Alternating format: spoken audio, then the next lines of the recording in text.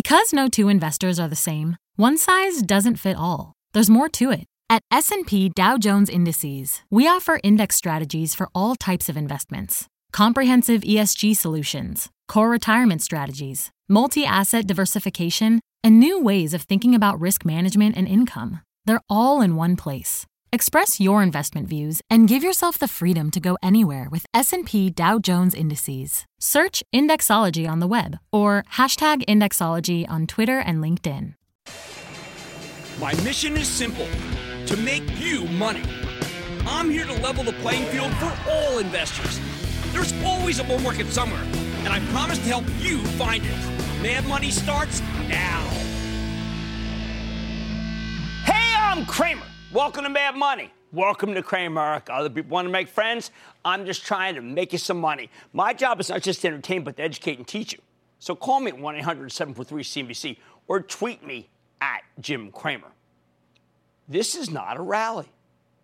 On a day where the Dow gained 58 points, the S&P declined 0.11%, and the Nasdaq tumbled 1.05%, you need to understand that this is really a redistribution. It's not a bet on the future. It's a wager that some earnings estimates are going higher, while others just stay the same. And judging by the intraday reversal, investors are starting to realize that we may be a little too enthusiastic about stocks in general, even if some really do deserve to be higher because of changes that are going to be made to taxes in this country. Today truly brought a bifurcation in stocks. Sell. The action was 100% about tax reform. Domestic companies get a big cut, while more internationally oriented companies, like most of tech, see much less of a benefit. Don't buy. Sure, they can repatriate capital from overseas at a better rate, but the real benefits here are for the purely domestic players. It's like Congress has waved a magic wand, and every cable company, railroad, retail, and restaurant, as well as a smattering of industrials that have great U.S. exposure, and that wand has radically raised earnings for 2018. You know what? On days like today, it's worth remembering what actually moves stocks. The notion that the earnings estimates are either too high and the stocks go lower, or too low and the stocks go higher. For all of these domestic groups, the estimates are suddenly too low because of the tax change, and that sends their stocks higher. The market doesn't care how the earnings become better than expected. It can be because management artificially boosted the earnings per share by buying back stock to shrink the share count, as the consumer packaged goods companies do so often. It can be because an international company benefits from a big swing in currency. Say the dollar gets weak versus the euro. And when the earnings are translated back, they produce a higher number. Doesn't matter. Investors are just looking at that final number and seeing it as better than expected. So the stock jumps. And now tax reform is doing the same thing for domestic companies that pay their fair share of taxes. The ultimate rate for these businesses is coming down. It's coming down dramatically.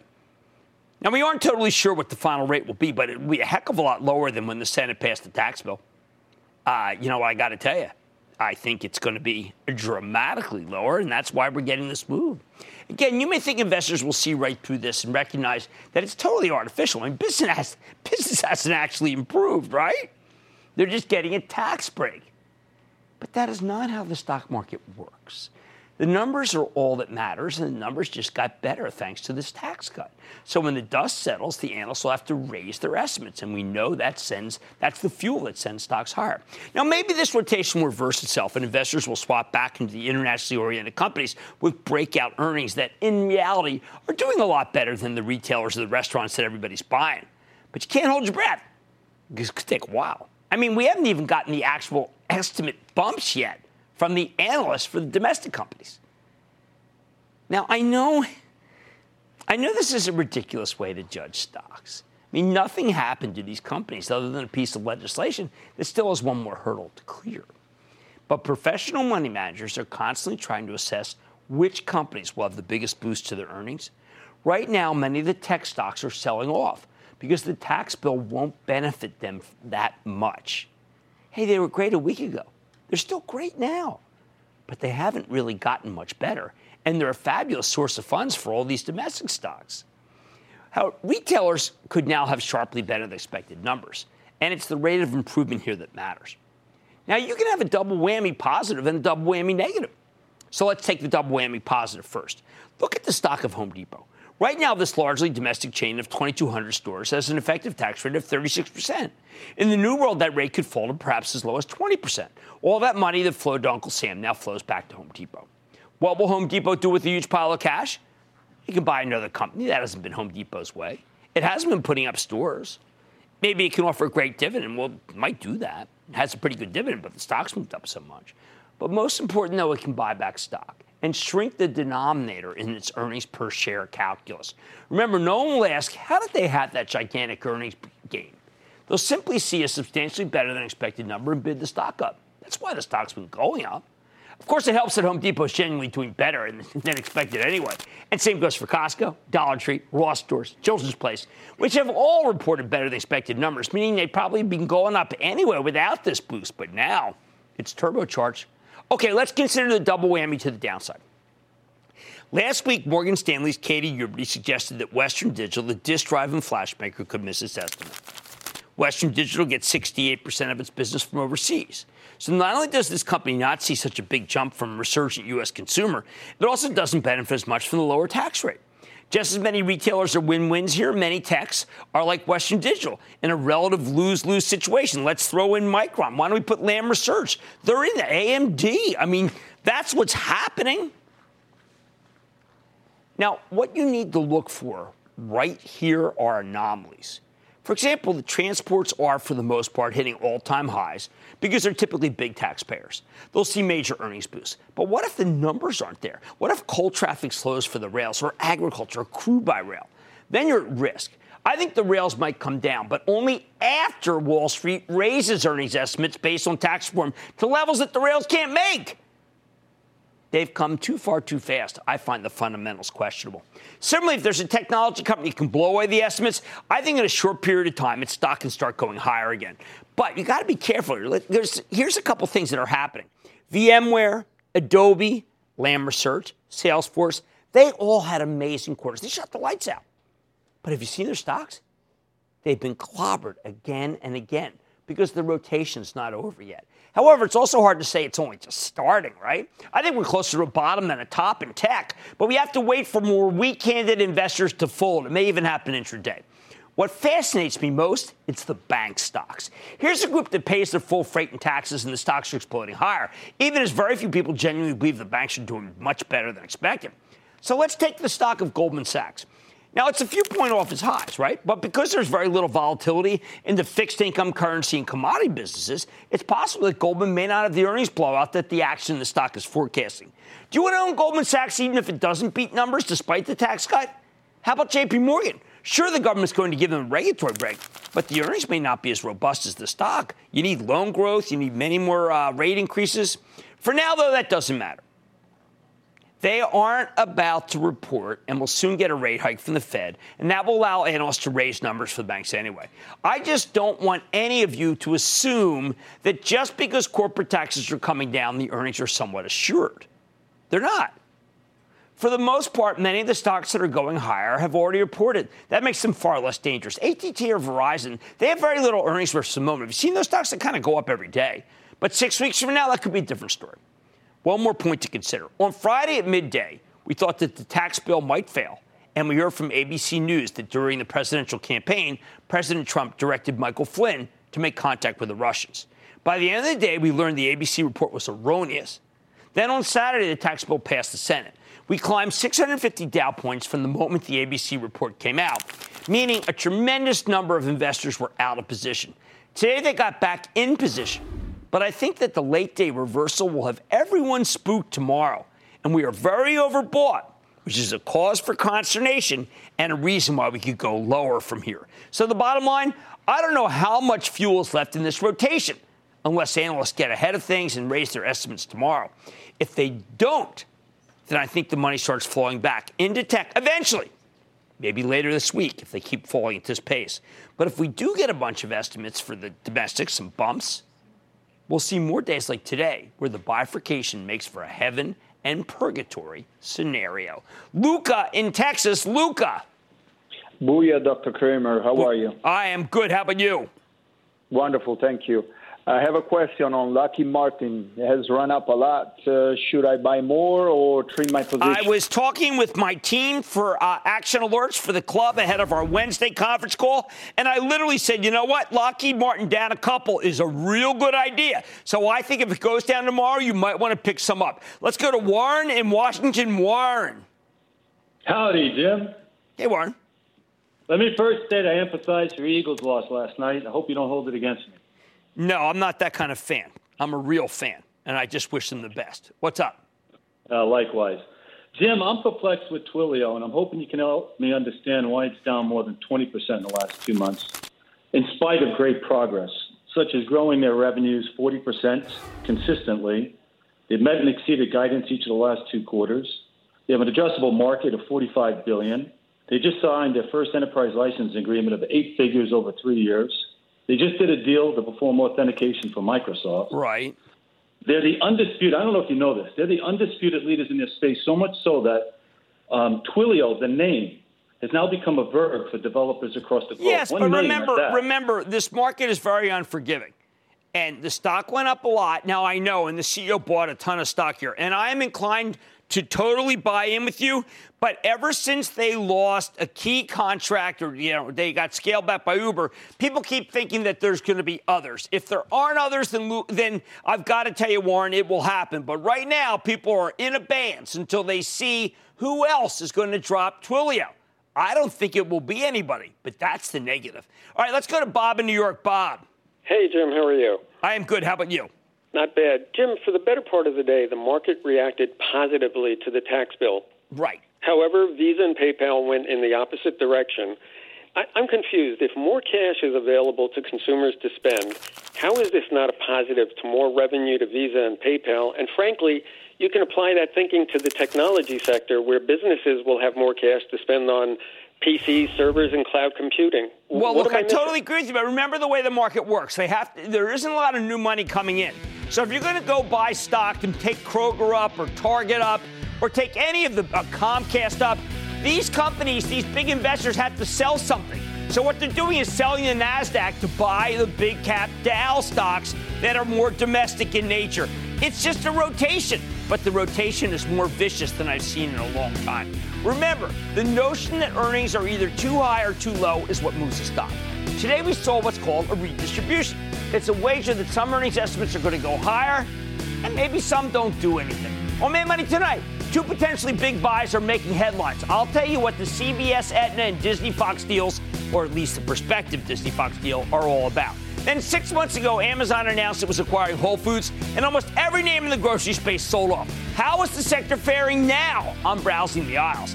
And Yext just took a beating after reporting earnings. Was the move justified? Maybe it's a buying opportunity. I'm sitting down with the CEO to find out. Stick with Cramer.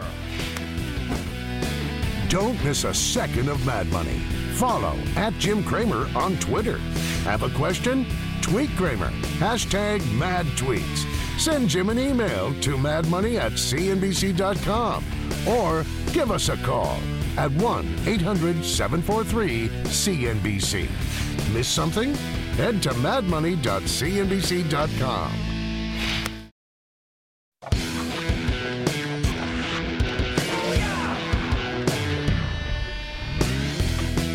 When in doubt, change the narrative. That's been the big theme behind so many mergers and acquisitions this year. And despite all the worries about what 2018 might bring, I bet there will be more changed narratives coming because they work. Often they work fast, even if the approvals seem to take forever. Today we got 2 classic changes of narrative, one from Disney, the other from CVS Health. Disney's once again kicking the tires of 21st Century Fox's non-sports, non-news divisions. CVS is taking the plunge and buying Aetna to become a gigantic one-stop shop managed care provider and health clinic within the store. Both are defensive deals. Disney, despite incredible numbers from its theme parks and its movie division, simply can't catch a break. It can't get out from under the shrinking subscriber counts for ESPN and the fear of cord cutting. To some degree, I think that's just unfair. There are a lot of ways to get ESPN, yet we only seem to count those that once came from a cable box. Even that shrewd acquisition of BAMTech to give Disney what could be the best seamless sports experience from television to the internet hasn't mattered. It seemed like if you're rooted in the old media, the market won't accept your forays into the so-called new media. So Disney wants to buy these assets from Fox to double down on TV and film while expanding its footprint overseas, which is where the real growth is. Obviously, this is one of those deals where Disney should just get it done. Because like when United Technologies paid up for Rockwell Collins, there simply aren't a lot of beachfront properties, as UTX CEO Greg Hayes said at the time, left for the company that wants to make aviation its hallmark. Well, there aren't a lot of beachfront media properties either. I think Disney Fox is the same kind of story. Why not get it before Comcast, parent company of this network, picks it up, or Alphabet for that matter? Fox does more to help Disney's ESPN problem than anything the company can do for itself, including buying back more stock, which it does endlessly. Disney crunched about 100 million shares in the last 2 years, and if those buys were meant to move the stock higher, well, they haven't done the job. Nothing's been able to outweigh the ESPN worries. You throw in Fox's entertainment assets, suddenly I don't think many people will care that much about ESPN, which is exactly what Disney needs. That's why the stock flew up 4.7% today. How about CVS? This one's a little more difficult. Until a little over 3 years ago, CVS Health was known as CVS Caremark. Company changed its name when it stopped selling cigarettes, as tobacco is kind of antithetical to that whole healthcare business. A lot of good that did. Stock's only up modestly since then. Again, like Disney, it's a company perceived as being left in the dust by others, this time the phantom that is Amazon. By acquiring Aetna for cash and stock, and by the way, that stock component put more pressure on it, CVS becomes a true healthcare business with a brick-and-mortar kicker. In one fell swoop, CVS would go from a low multiple retailer to a high multiple healthcare company that's no longer shadow boxed with Amazon. Again, it doesn't matter how much CVS pays for Aetna. The story has changed, and that's what's important. Don't worry, the stocks got hit today. They're going to come back. I think this is actually a great opportunity. Now, like when CVS bought Caremark over a decade ago, we know there's going to be collateral damage here. The Caremark deal was widely seen to be an attempt to head off Walmart's cheap generic drug initiative. This time, CVS is taking a hit to gird itself for war against Amazon. I say, why not? Stock's been trapped in retail purgatory for years. Maybe that ended as of today. We know most acquisitions are done for scale and cost cuts, but sometimes you buy another business to change the whole image of your company. And that's the theme of both these deals. And when they're completed, the stocks will run. The regulators may dally, but investors probably won't wait, as the future prospects for Disney and CVS, to me, well, Disney if it does the Fox deal, and CVS if it gets this deal closed, they look a lot more rosy and attractive. To Robin in Oregon. Robin. Jim, greetings from Portland, Oregon. Oh, good to have you. What's going on? Jim, Jacobs Engineering, particularly in light of their pending merger with CH2M. What's your view? No, I don't really like that group. I'll tell you, that's one of the problems that GE has. We do not want to be in the engineering group, CBI neither. These are just very hard businesses, floor. We don't want to touch them. We're going to stay away. All right, it's story time, and the narrative is changing. CVS and Disney are trying to change their images. That's what the recent M&A action is all about. Much more Mad Money ahead, including what Amazon's purchase of Whole Foods and the subsequent sell-off of the grocers can tell us about other Bezos-induced declines. Then, as smartphones, mobile moments, and self-driving cars become more popular, accurate information is more important than ever. I'm eyeing one company that's hoping to bank on the trend. Don't miss my exclusive with Yext. And it's a cancer-fighting biotech. The stock is up 25% this year. I'll reveal the name and tell you if it's worth owning when I turn in tonight's homer. So stick with Cramer.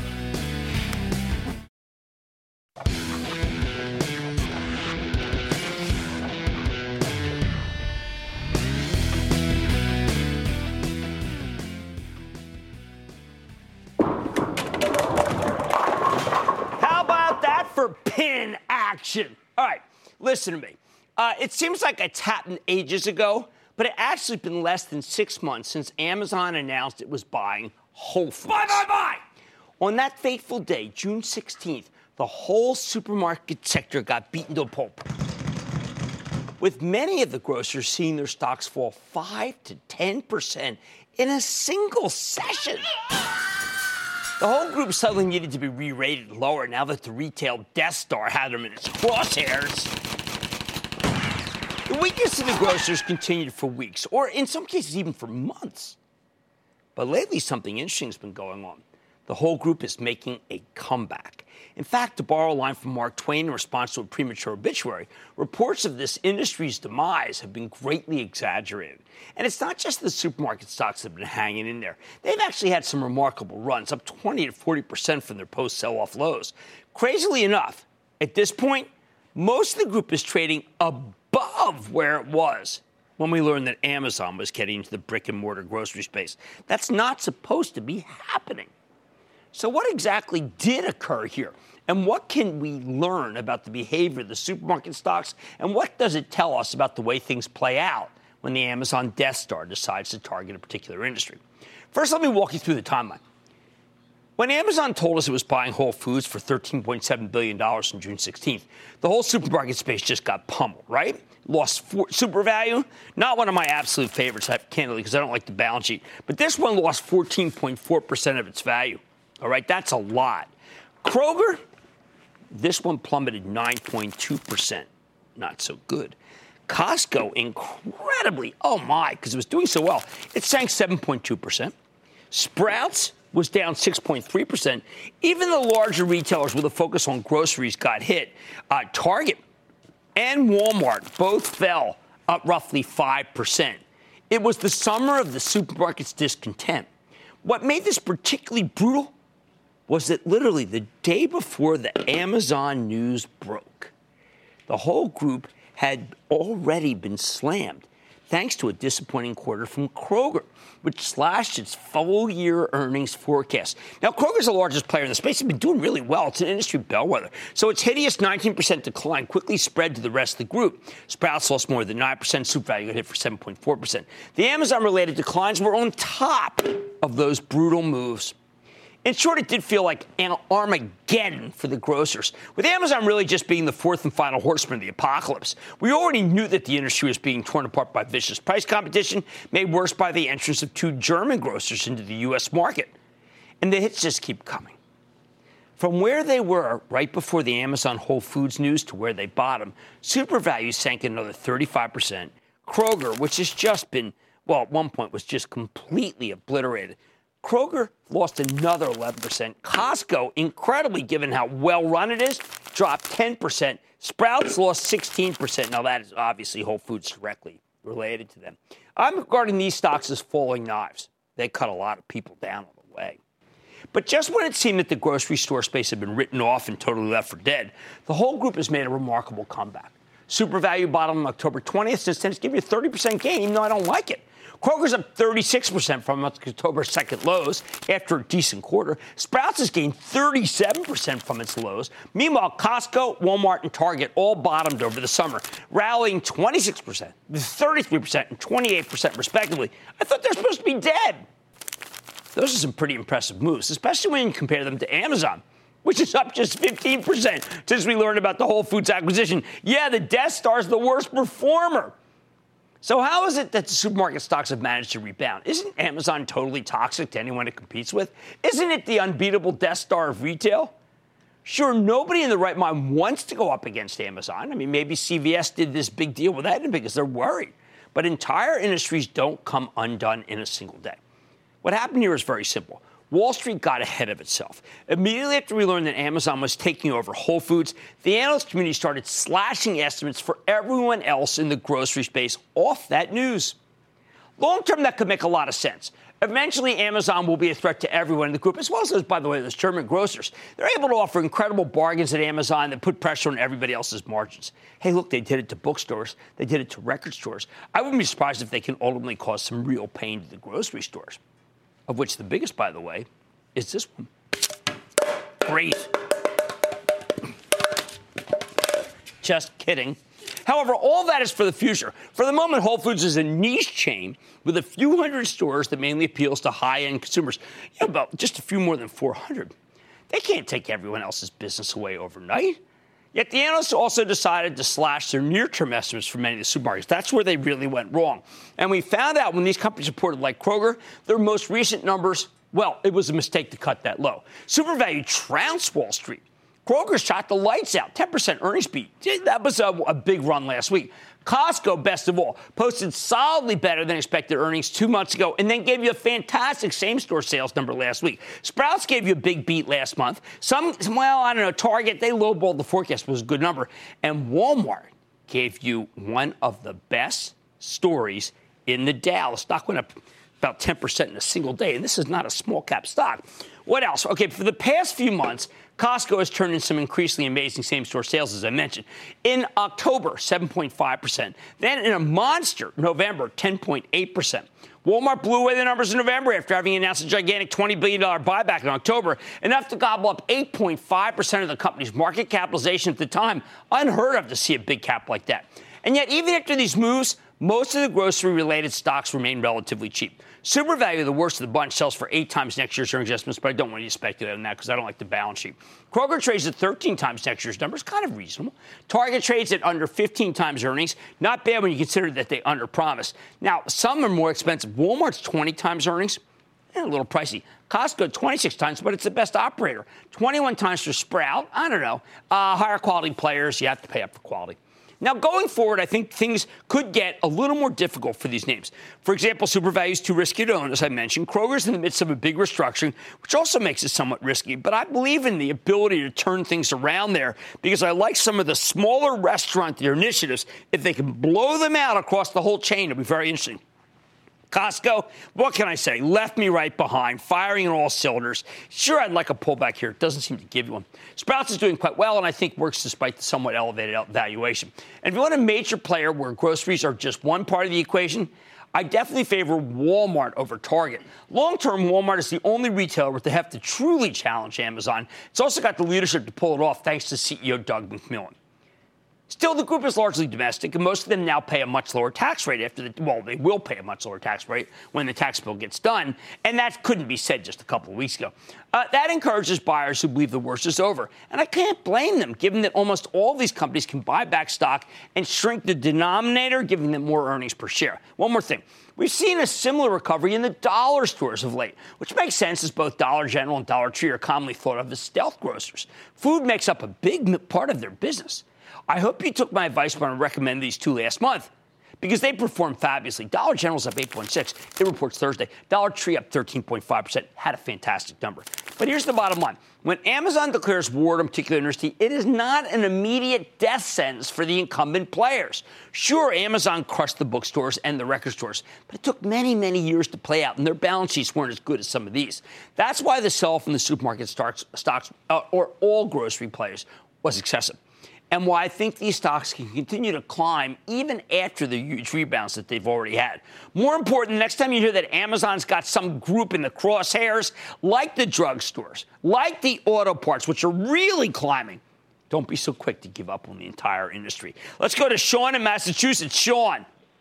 Jim, how we doing? I am doing well, Sean. How are you?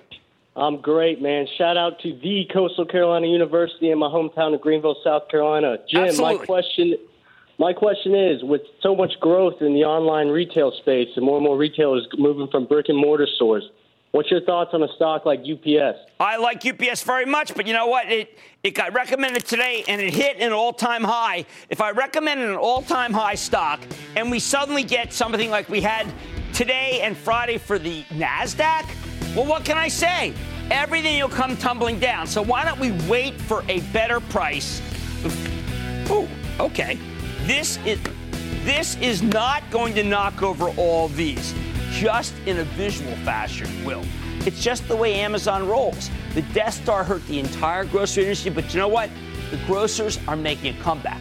And you know what? I think after a little while, they can climb again. There's a little too much excessive move in the last couple of days. Now, much more Mad Money ahead, including a company that puts businesses on the map. But can it do the same for your portfolio? I'm sitting down with the CEO of Yax to see how it's faring after earnings. Then you stump me, but I'm back tonight with answers. I'm turning in some homework and all your calls, rapid fire, in tonight's edition of the Lightning Round. So stick with Cramer.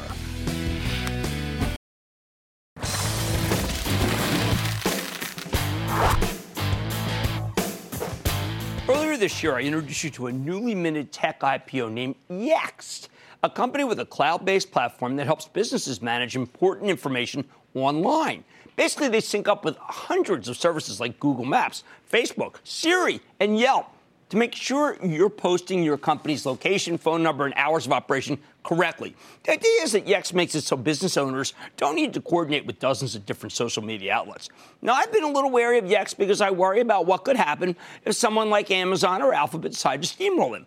And last Friday, the company reported a solid quarter, but the stock got slammed down 5% because management's outlook for both the next quarter and the full year came in a bit light, and the weakness continued today.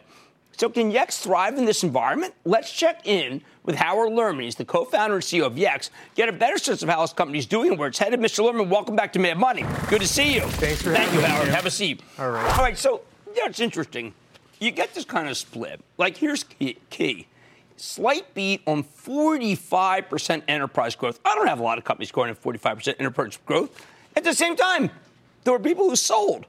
I'm trying to make sense of it. Can you make sense of it? Well, we had a great quarter, Jim. Yeah. We grew 39% overall. We we exceeded our expectations. Our gross margins came at 73.7%, an increase of 290 basis points over the equivalent period last year. We beat on EPS by a penny. So we feel great about our quarter. We added 55 new enterprise logos, and we're building a big business for the long run. Right. So, I mean, there are people who say that the fourth quarter outlook is a downtick. I read through it, and I guess maybe someone who's very, very close to the situation and is looking at an individual tree in the forest might think it's a downtick. I see a company that is basically in the cloud, helping enterprises be able to coordinate so nobody does a mistake. You don't lose easy sales. Well, that's exactly right. We are witnessing a major platform shift, the rise of conversational artificial intelligence services like Alexa and Siri and Google Assistant. And each of these services needs knowledge to give you an answer. If you ask Google Assistant how many calories are in a Big Mac, she needs to know the answer to tell you. And Yext lets companies manage all their deep digital knowledge in the cloud and automatically sync it to over 100 services like Facebook, like Siri, like Google Assistant. Okay, so before Yext, what did people do? Well, let's talk about Volvo for a second. Sure. Volvo just signed up with Yext about 6 months ago. They revealed at our annual user conference Onward this year that we've corrected more than 50,000 data errors since they signed up with us. AutoNation, same thing? We help companies manage all their digital knowledge. We correct it, and then we push it out into all these different services everywhere. All right, so let's say a restaurant is offering a 2-for-1 Taco Tuesday, okay? And they're not sure where that's going to go. Can you give it to Yext, and Yext will correct it wherever it is or make the change?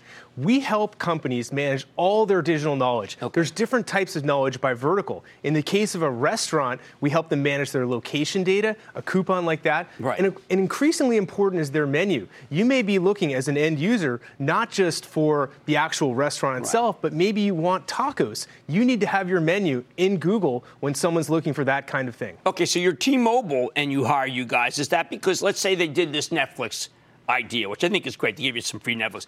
There are places where you wouldn't know that. I mean, is Yext going to find all the places?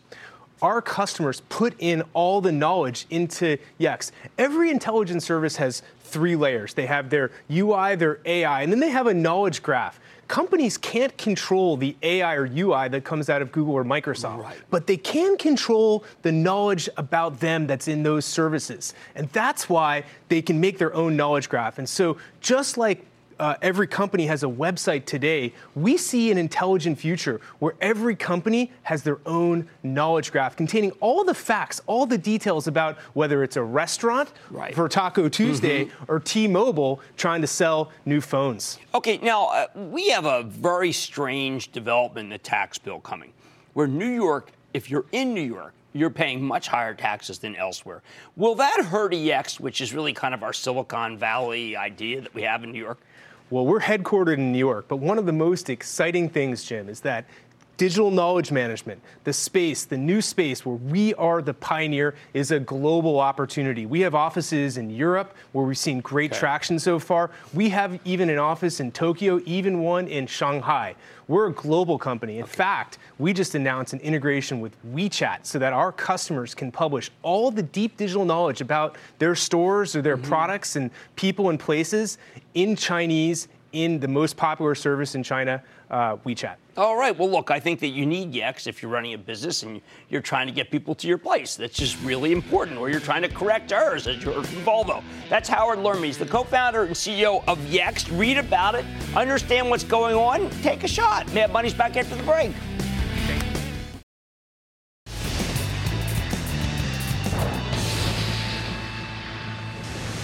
It is time. It's time for the lightning round.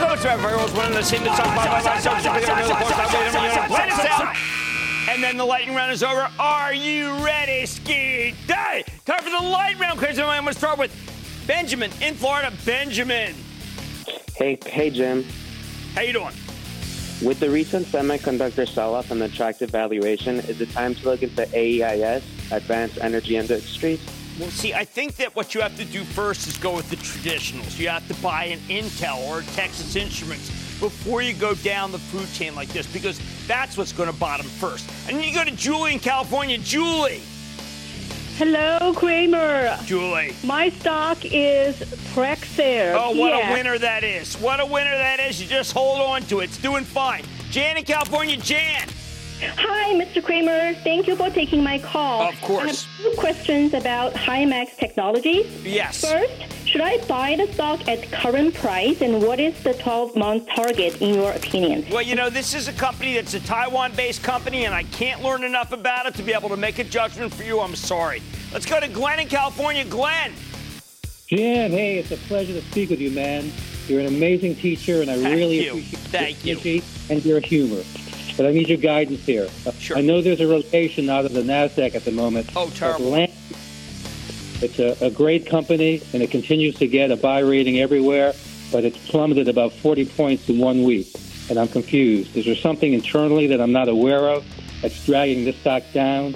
Can this stock recover? And if so, do you see a bottom? What's the stock? Lamb. Lamb. Okay, Lamb is... So you got to go over what Katie Huberty said from Morgan Stanley. She's saying that Flash is going to roll over. Lamb makes machines to make Flash. If that's the case, then that stock is rolling over too, and it makes a lot of sense. I didn't think Lamb's a great company, but I'm not going to stick my head in the Lamb lion's den. Not yet. I got to wait to see it go to where all the sellers are done, and the panic sellers are still very much in there. Jimmy in New York. Jimmy. Hey, Jim. How you doing, buddy? All right. How are you? Okay, what do you think of Sogo, S-O-G-O? Another Beijing company. I'm not going to recommend it. I think these companies, other than, frankly, just other than Alibaba, I'm not touching them. I need to go to Quan in Louisiana. Quan. Jim, how are you? I am good. How about you? Good. I'm doing great. I have a question. Stock CenturyLink, stock symbol CTL. Yeah, that's got a 14% yield, which is a total red flag, and I think people are in that. I don't like the stock, and I don't like the stadium either, for that matter. And that, ladies and gentlemen, is the conclusion of the Lightning Round. The Lightning Round is sponsored by TD Ameritrade.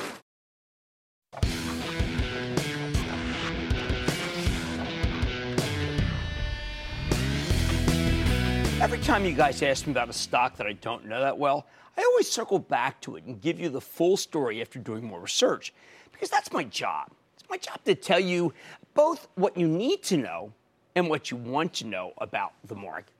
So now that Wall Street's doing a big victory lap, although it was not a total one since we had a terrible reversal over the Senate's passage of the gigantic corporate tax, well, let me just say, I think it's time to catch up on some homework. First, on October 23rd, Tony in Pennsylvania asked me about a company called PBF Energy, and that's Paul, Bob, Frank Energy. I had to do some digging. These refiners are all hard to understand. PBS is a major independent oil refiner with operations all over the country, although 40% of the capacity is on the East Coast. Thanks to a couple of acquisitions in recent years, the company now has 5 refineries. They got the newest one in Torrance, California, another one just outside New Orleans, one in Delaware City, Delaware, and one in Paulsboro, New Jersey. Last one's in Toledo, Ohio. A lot of geographic diversity for a relatively small refiner. Now, PBF stock has been on a real tear lately. Shares are up 60% just since the middle of August. Yeah. What's driving the move? Okay, in early August, the company posted a disappointing quarter that was weighed down by significant maintenance and integration costs at their newer refineries. But management also talked about the potential for stronger results in the second half. Then we got the two big hurricanes, Harvey and Irma, that shut down a lot of capacity in the Gulf Coast. But since PBF only had one refinery in the Gulf Coast, they came out of the storms relatively unscathed. They were able to profit as the cost of things like gasoline temporarily spiked thanks to a lack of supply. Remember, they get the higher price even though nothing happened to the refinery. Sure enough, when PBF reported again last month, the numbers were excellent. Not just because of the storms, but also because the company's execution really did improve, especially in their California and Louisiana facilities. Plus, management reaffirmed that PBF is committed to paying that hefty dividend, despite some choppy recent free cash flow trends. And even after the stock's huge run, it still yields nearly 3.7%. So where do I come down? PBF has had a staggering run compared to the other refiners. And while the industry seems to be in very good shape here, I got to tell you, sometimes you just sit down and you say, you know what? I missed this one. I didn't get it early enough. I let it go. I didn't see it. And that's what's happening here. Stock has had a run so far so fast that I want to stay on the sidelines, at least until we get a big market-wide sell-off that causes the price to come down substantially for no good reason. And remember, those things do happen. Without a significant pullback, it's hard to give this one my blessing. And if you don't believe me, look at some of these tech stocks today. You think anything really happened that was bad at Align Tech? I mean, come on. Next, on October 25th, Danny in Pennsylvania called about one that I haven't talked about in a long time. It's called Barnes Group. And I said I got to get back to him. Now, Barnes manufactures highly engineered, high-quality precision parts, products, and systems for critical applications in aerospace and industrial settings. To break things down even more, Barnes' industrial division makes plastic injection molding equipment, nitrogen gas springs used in metal stamping dies, all sorts of precision mechanical products. On the aerospace side, the company makes a ton of different components and assembles, as well as offering maintenance, repair, and overhaul services. Now, Barnes has been around for a long time. This is a 160-year-old company. In September, they hosted their first investor day ever. Management laid out an impressive strategy, talking about how they can keep focusing on high-margin, high-growth businesses while improving the productivity of all their divisions and making smart acquisitions, particularly on the industrial side. On top of that, Barnes gave us some nice targets for 2020. Forecasting solid mid-single-digit organic growth, ooh, nice, and some impressive margin expansion. Now, we'll see if they can deliver on that promise, although when the company last reported in late October, despite delivering strong sales growth, the margins were weak, something we've been seeing from them for most of the year. However, management indicated that most of the headwinds they've been facing have abated. That should make for easier numbers going forward. I like that. Now, the stock has rallied about 70% over the last couple of years. Stocks pulled back hard in October following a disappointing quarter. Shares still down $8 from their highs. Ooh, I like this. I think Barnes is giving you a nice entry point. And industrials like this one are very much in the sweet spot of this market right now. A well-run industrial play with an aerospace kicker that's down 8 points? I'll take it. Finally, on October 25th, Eric in California wanted to know about Array BioPharma, ARRY for short. I said I need to do some brushing up on this. By the way, that's often going to happen with the biotechs because they're all about what's going on in stage 1, stage 2, stage 3, and their partnerships. Array develops small molecule drugs that are designed to fight cancer, and major pharma players love to collaborate with them, which is why the company has 5 partnered therapies currently in phase 3 clinical trials. Pretty good. The company also has a large stable of drugs in phase 2, and they actually own 2 of these outright. Now, on the one hand, biotech is pretty out of favor on Wall Street fashion show at the moment. But on the other hand, Array has a lot going for it. FDA is going to make a decision on 2 of their new drugs as a combination therapy for BRAF, that's BRAF, mutant melanoma. We know they'll give it the thumbs up or thumbs down by the end of next June. So far, the data here has been very strong. So I'm betting on an approval for this rare but aggressive form of skin cancer. And if I'm right, Array's drugs should be able to go toe-to-toe with the current standard of care. At the same time, they're also studying this pair of drugs as a treatment for BRAF mutant colorectal cancer, and the preliminary phase 3 data we got in September was very encouraging. Basically, any cancer with the BRAF mutation could be on the table here. We should also get some phase 2 data for Array's wholly owned drug. That's ARRY-382. And that's in combination with Merck's Keytruda, key anti-cancer drug, as a treatment for solid tumors. And that'll be sometime next year. Okay, now, here's what I feel about it. It's a very speculative developmental stage biotech. It's got no products on the market, long way from being profitable, and their minimal revenues all come from these partnerships with larger drug companies. Well, are they going to run out of money? No. Array just raised $240 million in a secondary offering, so the company's flush with cash. more than enough to get them to the end of next year, when if things go well, they'll be receiving these royalties on 2 drugs that are up for FDA approval. My verdict? Hey, you know what? I like this one. It's got an impressive pipeline. And you know you're doing the right thing when Roche and AstraZeneca want to work with you. But as with all early-stage biotechs, I can only give Array my blessing for speculation, meaning don't invest in any kind of money that you'll actually need for your retirement. This one is discretionary, mad money only. And please, no nest egg. Stick with Cramer.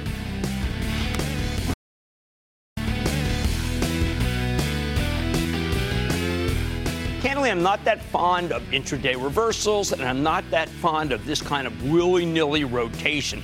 So I want you to be very careful. I think the domestic stocks have gone up too much. If we do get some earnings bumps tomorrow, you got to do some selling. And tech has fallen too much, but it's still too early to pull the trigger. I like to say there's always a bull market somewhere. I promise to find it just for you, right here on Mad Money. I'm Jim Cramer. See you tomorrow. CNBC's Workforce Executive Council is a premier group of C-suite human resources executives from leading companies across the country. It offers a members-only portal and chat, plus exclusive industry content, with access to breaking news calls and digital networking experiences. The network and resources HR leaders need now. Apply to the Workforce Executive Council at cnbccouncils.com/WEC.